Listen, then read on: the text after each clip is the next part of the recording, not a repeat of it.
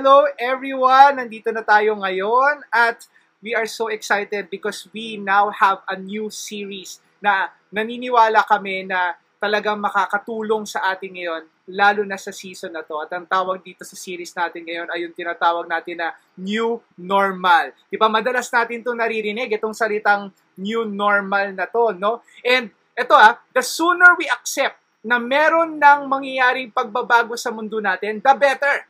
Kumbaga, iba sa atin dito, iniisip pa natin, sana bumalik sa dati, pero ito yung medyo bad news, sorry, pero baka hindi na nga talaga bumalik sa dati, and we are really entering a new normal. At pag dumating na tong new normal na to, the sooner we accept it, the better. Ito na yung last week natin sa ECQ, at papasok tayo sa modified ECQ, at ang dami mga iba't ibang mga tawag na sa ECQ natin, no, with probiotics, with vitamin C, diba? Community quarantine with zinc. Pero kahit ano pa yan, diba? For sure hindi na magbabago, hindi na magiging pareho yung mundo natin. And we are forced to learn new words. Imagine niyo may mga bagong salita na lumalabas na dapat natin maaral. Words like social distancing, flattening the curve, pandemic, mga frontline workers, rapid test kits, lahat ng mga yan. In fact, some people would say that this new normal would last for 3 years. Imagine that, 3 taon. 3 years. Mas mahaba pa kaysa naging kayo nung ex mo. Diba? 3 years. Unless ma-flatten natin curve, may herd immunity or may vaccine na darating, but we are entering a new normal. Ano ba yung mga bagay na medyo kinakatakutan natin sa new normal? Okay, itong new normal na sinasabi natin. Well, for one, alam natin na mayroong mangyaring disruptions. Lahat ng mga bagay na mahal natin, mga gusto natin dati. Sino dyan? Kaway-kaway. Type nyo, me or ako. Kung kayo ay extrovert, nami-miss nyo na ang mga kaibigan nyo, nami-miss nyo nang mag-hangout sa malls, nami-miss nyo nang mag-stay kasama yung mga kaibigan nyo, tropa nyo, tumambay sa park, tumambay sa food court ng mall nang hindi naman kayo kumakain. Yan.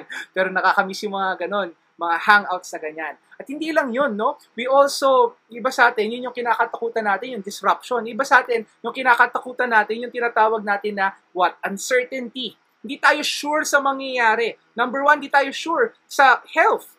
Iba sa atin dito, natatakot tayo na baka magkasakit yung mga taong mahal natin, yung mga magulang natin na babalik sa trabaho, yung mga kamag-anak natin na lalabas, natatakot tayo na hala, baka may second wave. Or di naman kaya, yung tinatawag na uncertainty pagdating sa pag-aaral nyo.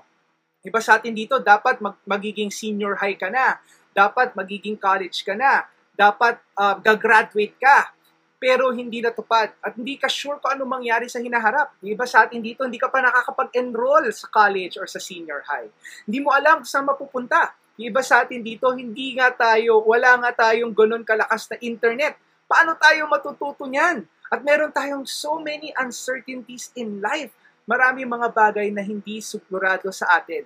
Iba sa atin dito, at kahit ako, medyo dito ako kinakabahan, ay natatakot pagdating sa provision. Kaya ba? Pagbalik ba ng magulang ko, may trabaho pa rin ba sila? May pera pa rin ba? Masusustentuhan pa rin ba yung gusto kong school or gusto kong college? Okay pa rin ba? Iba naman sa atin dito, kinakatakutan natin yung chaos. Ano ibig sabihin chaos? Ngayon nagkaroon ng pandemic, hindi lang sa Pilipinas pero sa buong mundo. Obvious na marami tayong kakulangan. Hindi lang sa gobyerno natin pero sa buong mundo. At lahat tayo ay nag-a-adjust. Kung yung current healthcare natin ay hindi tayo sure kung kayang isustain ito, naku, paano pa kaya mangyayari in the future? And all of those things are the things that puts a fear in our hearts, no? Kinakatakutan natin. And that's what the new normal is. Could you imagine that? We are living in a new normal. Kung kaya ko i-summarize yung isang word ito, no, masasabi ko rin na yung new normal ay limited. Ibig sabihin, marami tayong bagay na dati ginagawa natin nang wala namang problema, pero ngayon hindi na natin magawa kasi limited na yung access, limited yung social distancing, limited lahat itong mga bagay na to. Okay?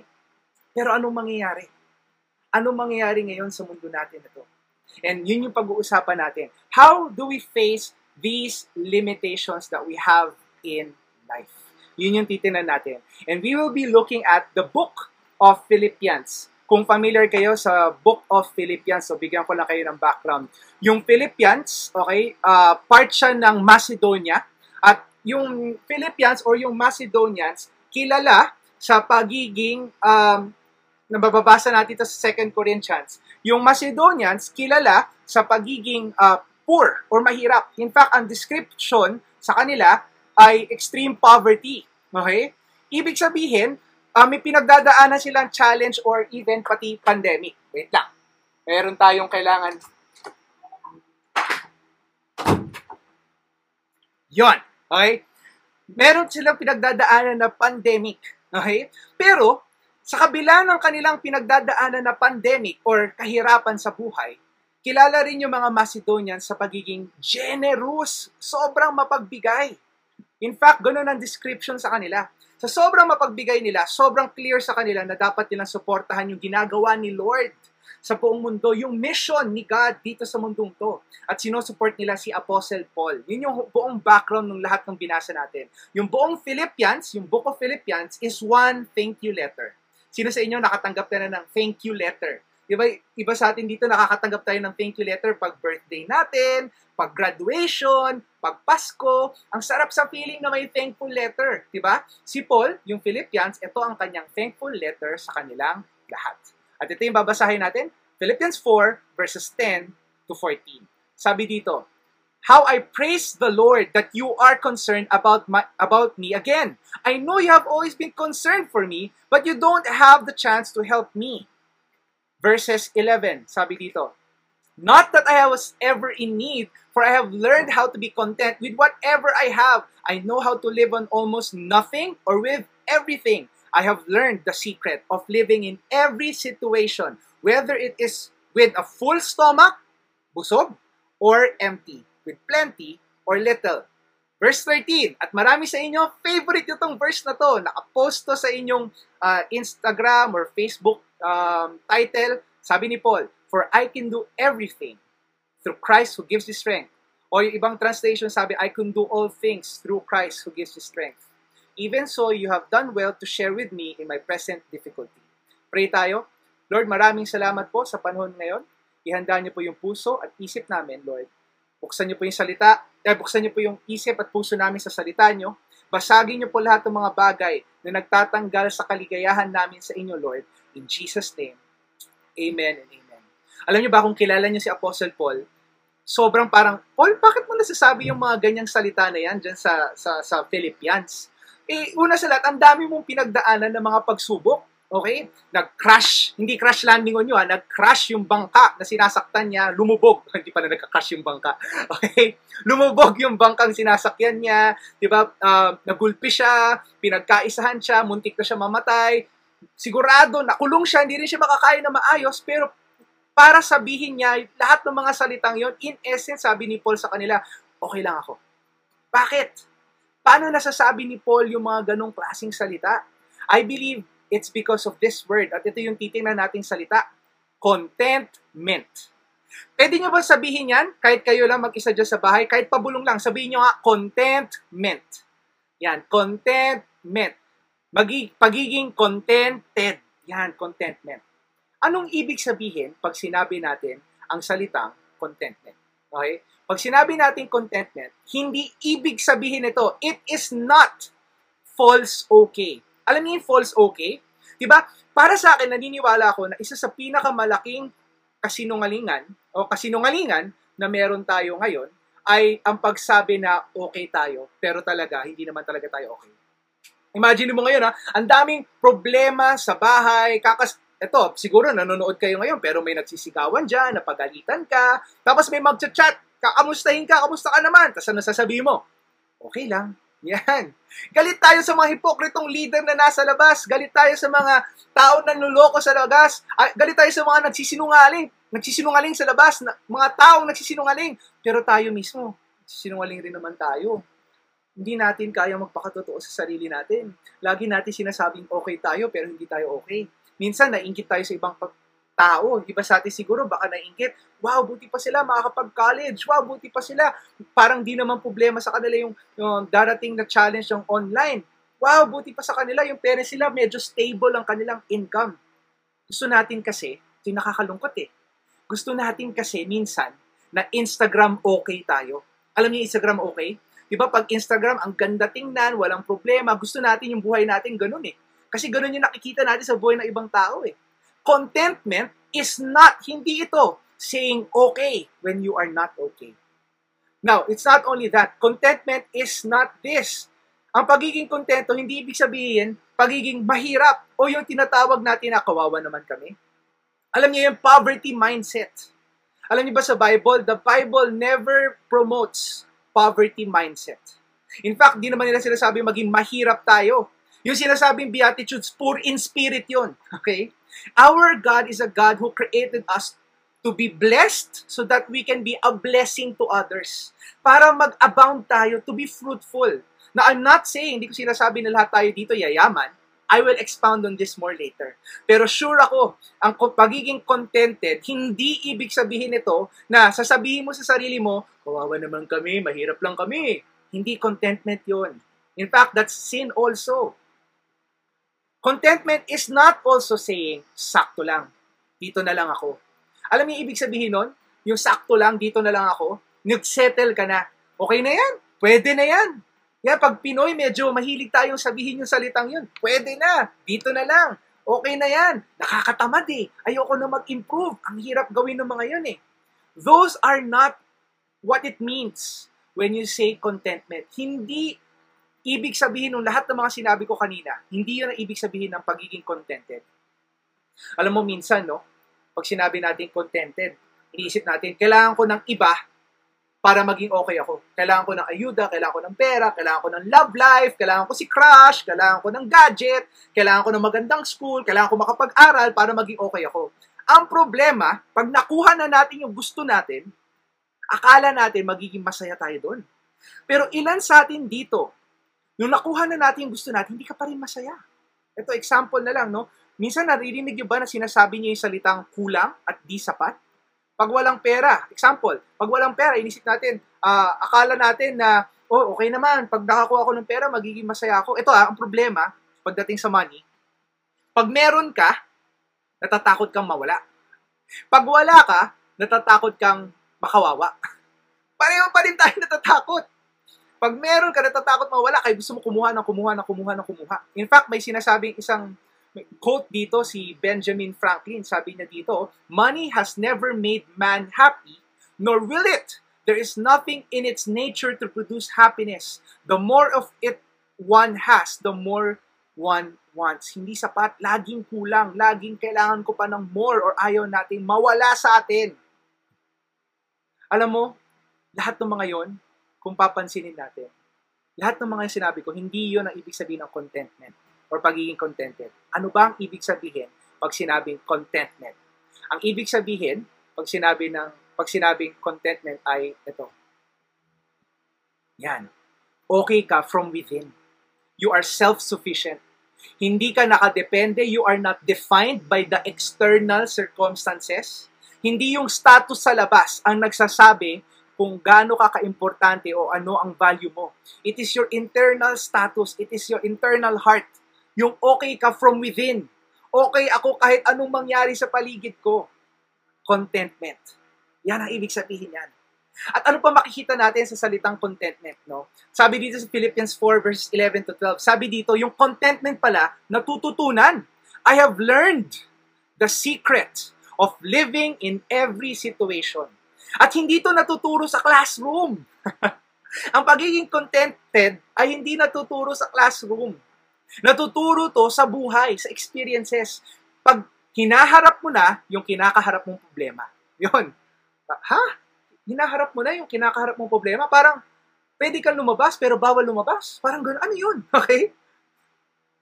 Ang ibig sabihin yan, may mga times na darating sa buhay natin. May mga pagkakataon na darating sa buhay natin na sobra tayo, sobra-sobra tayo, diba? May mga times na darating sa buhay natin na kulang tayo. At gano'n yung nangyari kay Paul. Sabi ni Paul, may mga pagkakataon na sobra-sobra siya, may pagkakataon na kulang siya. At darating sa buhay natin yan, may pagkakataon na sobra-sobra tayo, may pagkakataon na kulang tayo. Pag meron tayong sobra, pag contented yung puso mo, natututunan mong ma-appreciate yung mga bagay na meron ka. mag-enjoy, mag-ipon, magpasalamat, lasapin. Pag wala, at darating din niya sa buhay natin, matututo tayo magtiis, pero magpasalamat pa rin. Yun yung sinasabi ni Paul. I have learned, natutunan ko na maging contented. Hindi ko to natutunan sa school. Natutunan ko to sa pang-araw-araw na pamumuhay ko. May mga pagkakataon na kapos, may pagkakataon na marami. Pero marunong ako maging contented. Ibig sabihin, okay ako within. Kahit sobra o kulang ang nangyayari sa paligid ko. Alam mo, diba, hindi ba totoo na may mga kilala tayong tao, diba, na nung wala silang pera, nung medyo hirap sila financially, parang napakasugapa. Comment mo nga yung mga taong sugap, yung bukas ka ng chicherya, hihingi lang daw sila, pinasa mo, hindi na bumalik sa'yo. Diba? Minsan parang ganun, diba? Parang binuksan mo to, or nagbigay ka, tapos makikita mo, grabe, napakasugapa pa rin ito ah. Ito pa, nung nagkapera naman, biglang yumabang. Kasi walang contentment. Nung kulang, madamot. Nung marami, yumabang. Kasi walang contentment. Pag meron ka o wala ka, ikaw pa rin yan. Yun ang taong may contentment. Bakit mo to kayang gawin? Bakit kaya mong maging buo kahit kulang or sobra yung nasa paligid mo? Ang sagot dyan, nandun sa susunod na verse. Yung favorite natin na verse ngayon. Okay? Philippians 4 verse 13. For I can do everything through Christ who gives me strength. Kailangan natin ng lakas pag kulang. Diba? Pag nahihirapan ka, iba sa atin dito, magtatampo tayo kay Lord, hindi natin sure kung makakapag-aral ba tayo. Medyo nalulungkot tayo. Iba sa atin dito, kailangan natin magtrabaho siguro, pagbalik, kung gusto natin makapag-aral, saan tayo kukuha ng lakas? Kay Lord.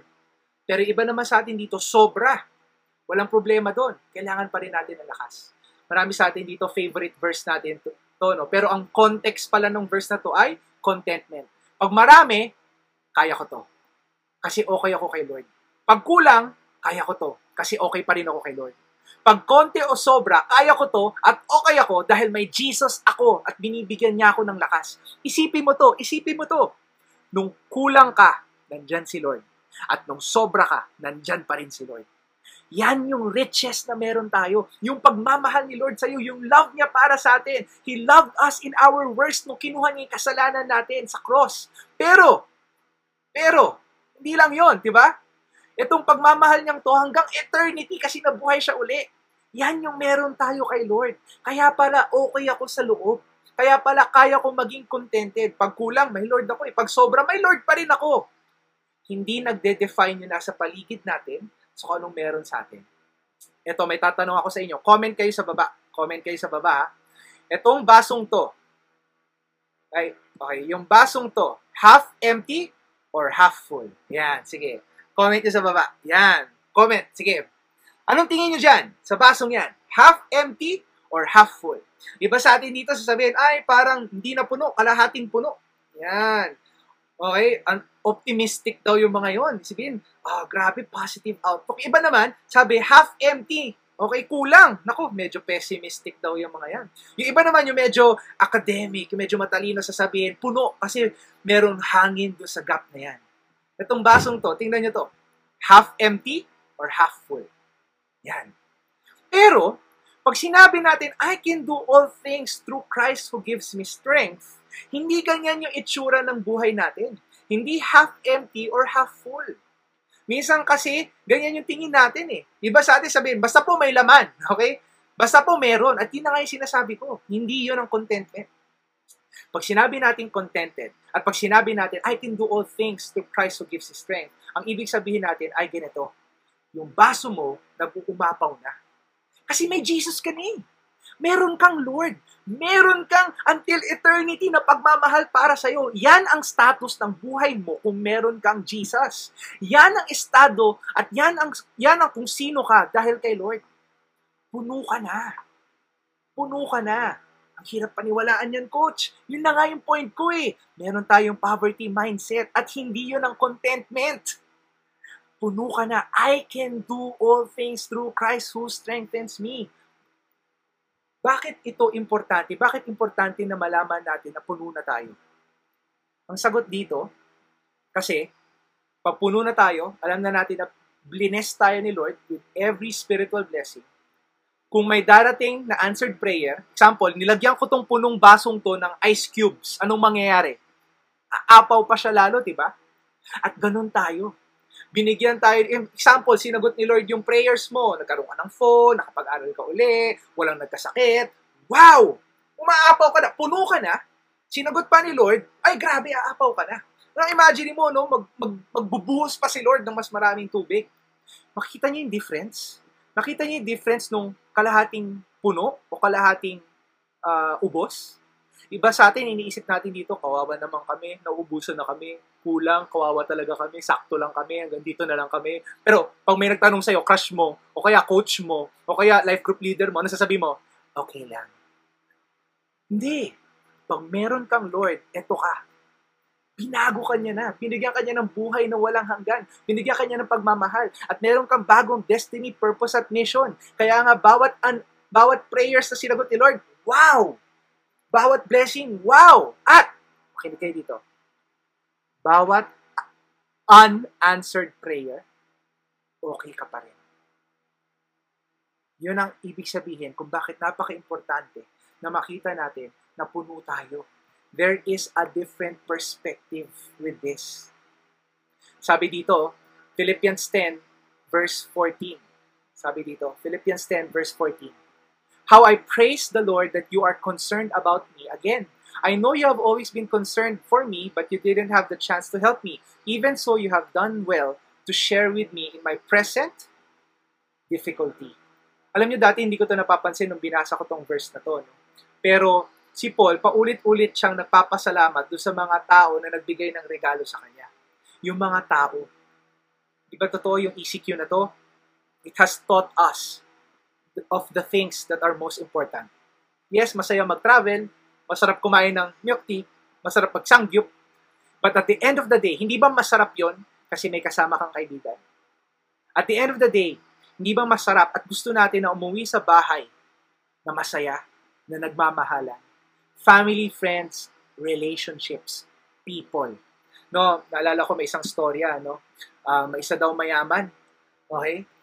May-ari ng business. Meron siyang 3 anak. Nung mamamatay na siya, malapit na siya, hindi niya sinasabi yung estado niya sa family niya, sabi niya sa doktor, wag sabihin.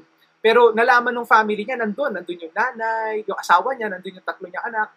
Tapos lahat ng mga yan, sinasabi ng nanay, grabe sa kanya, ng asawa niya, mahal, okay, nandito kami para sa iyo, hindi ka namin iiwan, ganyan. Tapos yung mga 3 niyang anak, Dad, nandito ako. Sabi nung tatay sa yung panganay ko, nandiyan ba siya? Dad, nandito ako. Okay, dito lang kami. Pa, huwag mo nang isipin yung mga bagay. Tapos yung gitna, yung pangalawang anak, sabi, nandito ba yung pangalawa kong anak? Sabi, Dad, nandito kami, yung pangalawang mo anak, ganyan. Tapos sabi niya, nandito ba yung bunso? Sabi, Dad, nandito ako, ganyan. Tapos parang, sabi, biglang inatake lalo sa puso yung mayaman. Bakit? Kasi sabi niya, kung lahat kayo nandito, sino nagbabantay sa tindahan? Hindi nangyari yan. At hindi mangyayari yan. Pag mamatay tayo dito, hindi natin iisipin kung anong mangyayari sa limpak-limpak na perang meron tayo. Iniisip natin, sino yung mga taong minahal ko? Sino yung mga taong inaalagaan ko, umalaga sa akin, na enjoy ko? It's good to have money and the things that money can buy, but it's good to check up once in a while and make sure that you haven't lost the things that money can't buy. Hindi mabibili ang relationships. Hindi mabibili yung mga yan. Alam mo, minsan kakahanap natin ng mga bagay na wala, nakakalimutan mo na yung mga bagay na meron ka. Kakahabol mo sa isang tao o isang bagay na wala namang gusto at paki sa'yo, na feel tuloy ng mga ibang tao sa paligid mo na nag-aalaga sa'yo, na basura sila kasi hindi mo sila na-appreciate. Habol ka ng habol kay crush, dyan sa lalaking yan, sa babaeng yan, nakalimutan mo na yung mga taong nagpapakahirap, nag-aalala para sa'yo. Ikaw ba na-appreciate mo yung mga tao sa paligid mo? Yung mga binigay nila para sa'yo. Si Lord, family mo. Contentment makes you remember who and what you have. That's why I want to encourage you, no? Gawa tayo ng thankful list. Pwede nga, i-alarm nyo yung mga phones nyo. Ang dami kong pinapa-alarm sa inyo, no? Pero, kasi minsan nagagamit natin yung phone natin sa iba-ibang bagay. Gamitin natin ngayon sa tama. Alarm natin yung phones natin na siguro mga 10 p.m. bago kayo matulog o bago kayo gumising o bago kayo maglaro. Lagay nyo doon, be thankful. Pasalamat ka lang. Isipin mo yung araw. Ano ba nangyari yung araw na to? Ano ba yung mga bagay na pwede kong pagpasalamatan? May kilala ako isang tao, every day, walang sablay. Ipo-post siya doon sa isang group, Viber group, ng 10 bagay na thankful siya.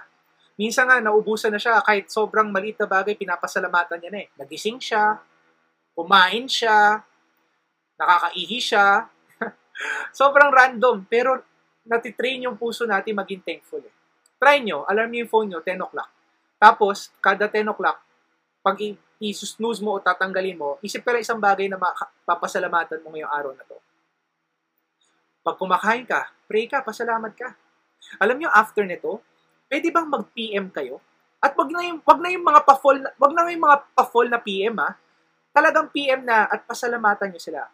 Salamat kasi naging magbuti kang kaibigan. Salamat kasi tinulungan mo ako dati nung may pasok. Salamat kasi nililibre mo ako lagi. Thankful. Maging thankful tayo. Alam nyo ba, pag may Jesus ka kasi, ito pag may Jesus ka, minsan sobra-sobra. Minsan, sakto. Minsan, mukhang kulang. Pero hindi ka mawawalan. Yun ang contentment. Meron ka ng Jesus. At pag nilagay ni Lord yung ice cube, sobra-sobra, minsan sakto, minsan tingin mo kulang, pero hindi ka mawawalan. You know, just wanna share a story, no? I think it was last year. Nag-anniversary kami ng wife ko. At nag-ipon kami for this one. We were praying for God for this one. At nakapunta kami sa Hong Kong kasi gusto namin i-tour sana si Jedi rin. Dala namin si Jedi sa Disneyland. Papunta namin doon, meron kami isang gustong puntahan. Macau. Okay? Malapit lang kasi din yun. Pero nung tinignan namin yung budget namin, kulang. Wala na talaga. Pag pumunta kami doon, baka di na kami makauwi. Okay? So, sabi namin, masaya na kami dito. Nag-pray kami kay Lord. Lord, maraming salamat kasi una sa lahat, posible naman makapunta kami dito pero you provided. Ngayon na nandito kami, sobrang thankful namin. Nag-pray pa rin kami. We still prayed, Lord. I pray. Hindi namin alam kung paano, pero Lord, we pray na makapunta kami dyan, makapunta kami doon. Okay na. Pero okay na kami, contented na kami. Para sa amin, umaapaw na kami. Kahit alam namin na meron kaming hindi nasagot na prayer. Nung nandun kami sa Hong Kong, medyo patapos na yung trip, may biglang nag-message kay Ate Genyo. Meron palang kaibigan, medyo halos kamag-anak na rin pala niya, na never niya nakilala. Tapos nalaman niya na nandun kami for some reason. Minessage niya si Ate Genyo, nung nandun kami. Hindi nga kami friends sa Facebook, pero for some reason, nahanap niya kami.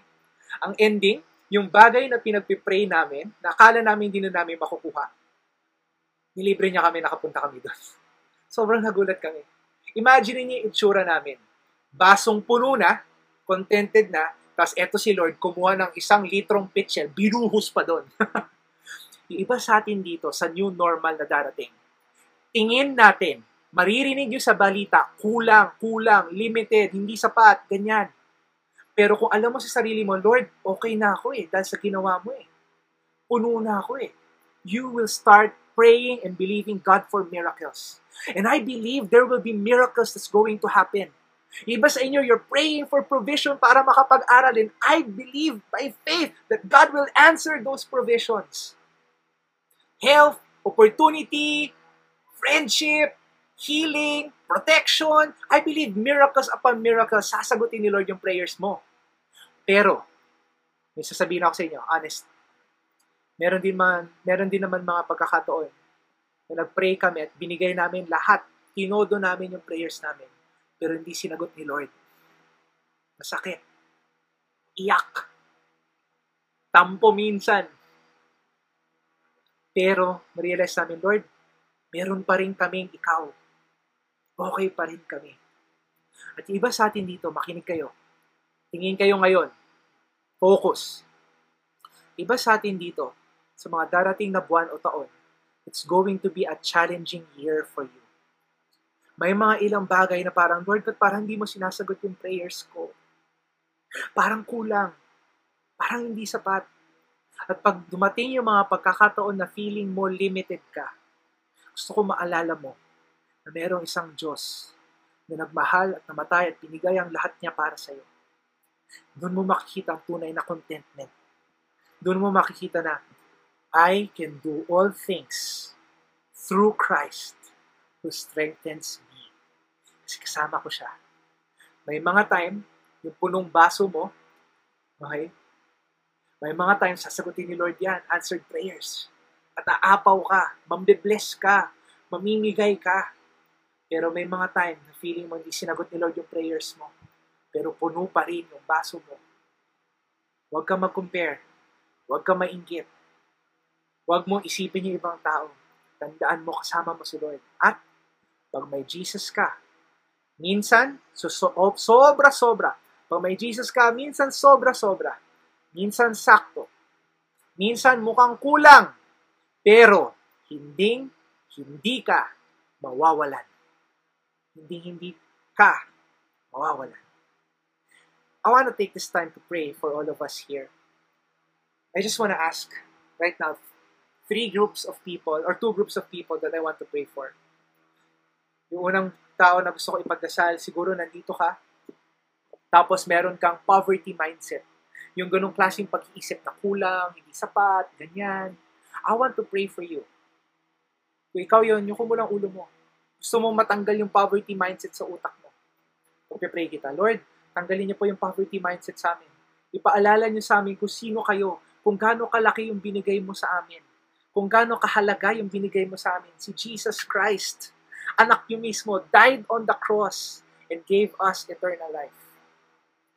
Lord, baguhin niyo po yung puso namin na hindi namin kalimutan, kaligtaan yung blessings na binigay mo na sa amin, Lord. Second group of people, kung nandito ka at wala ka pang relationship kay Jesus, hindi mo pa natatanggap yung pinakamagandang regalo, kalahating puno pa rin yung baso mo. Kalahati ka pa rin ubos, o baka nga yung iba sa inyo, said na, ubos na. Kailangan mo mapuno, hindi ng pera, hindi ng kung ano man yung material na bagay na yan. Kailangan mo mapuno ng pagmamahal at kapatawaran na galing kay Jesus Christ na namatay siya para sa kasalanan natin. Kung ikaw yon, I want to give you an opportunity to be filled by God's love. We pray kita. Ulitin mo lang itong prayer na to, Panginoon, ako ito, laging kulang, laging kapos, lumalapit sa inyo, at tinatanggap ka, Panginoon at tagapagligtas, ang siyang pumupuno sa akin at nagtatanggal ng dumi sa buhay ko. Bigyan niyo ako ng bagong buhay at bagong purpose. In Jesus' name, Amen. Amen. Third group of people that I want to pray for. I want to pray for some of us here na inaalala mo siguro kung saan ka mag-aaral. Hindi ka pa nakapag-enroll. At hindi ka nga makapag-enroll kasi feeling baka wala kang pang-enroll. Wala kayong pang-enroll. I want to take this time to pray for you. Kung ikaw yon, can you just close your eyes? At kung nandyan din yung family mo, iba sa inyo, baka naririnig to ng family mo, pag-pray ko na rin yung family mo. Lord, pinagdadasal ko yung mga pamilya namin. Lord, pag tinignan namin, Lord, mukha kaming kawawa, mukha kaming kapos. Pero Lord, sabi doon sa salita mo, hindi kami kapos. Hindi kami kawawa. Lahat ng kailangan namin ay nandito na sa iyo, Lord. And Lord, I pray, bigyan niyo po kami ng lakas that we can do all things through Christ who gives us strength. Lord, iba sa amin dito, baka kailangan namin kumayod ng konti. Iba sa amin dito, kailangan namin magtiis, mag-sacrifice. Pero Lord, kahit ano pa man yan, wag natin, I pray, pinagdadasal ko na hindi namin ma-miss yung purposes at yung pangarap nyo para sa buhay namin. In Jesus' name, Amen and Amen.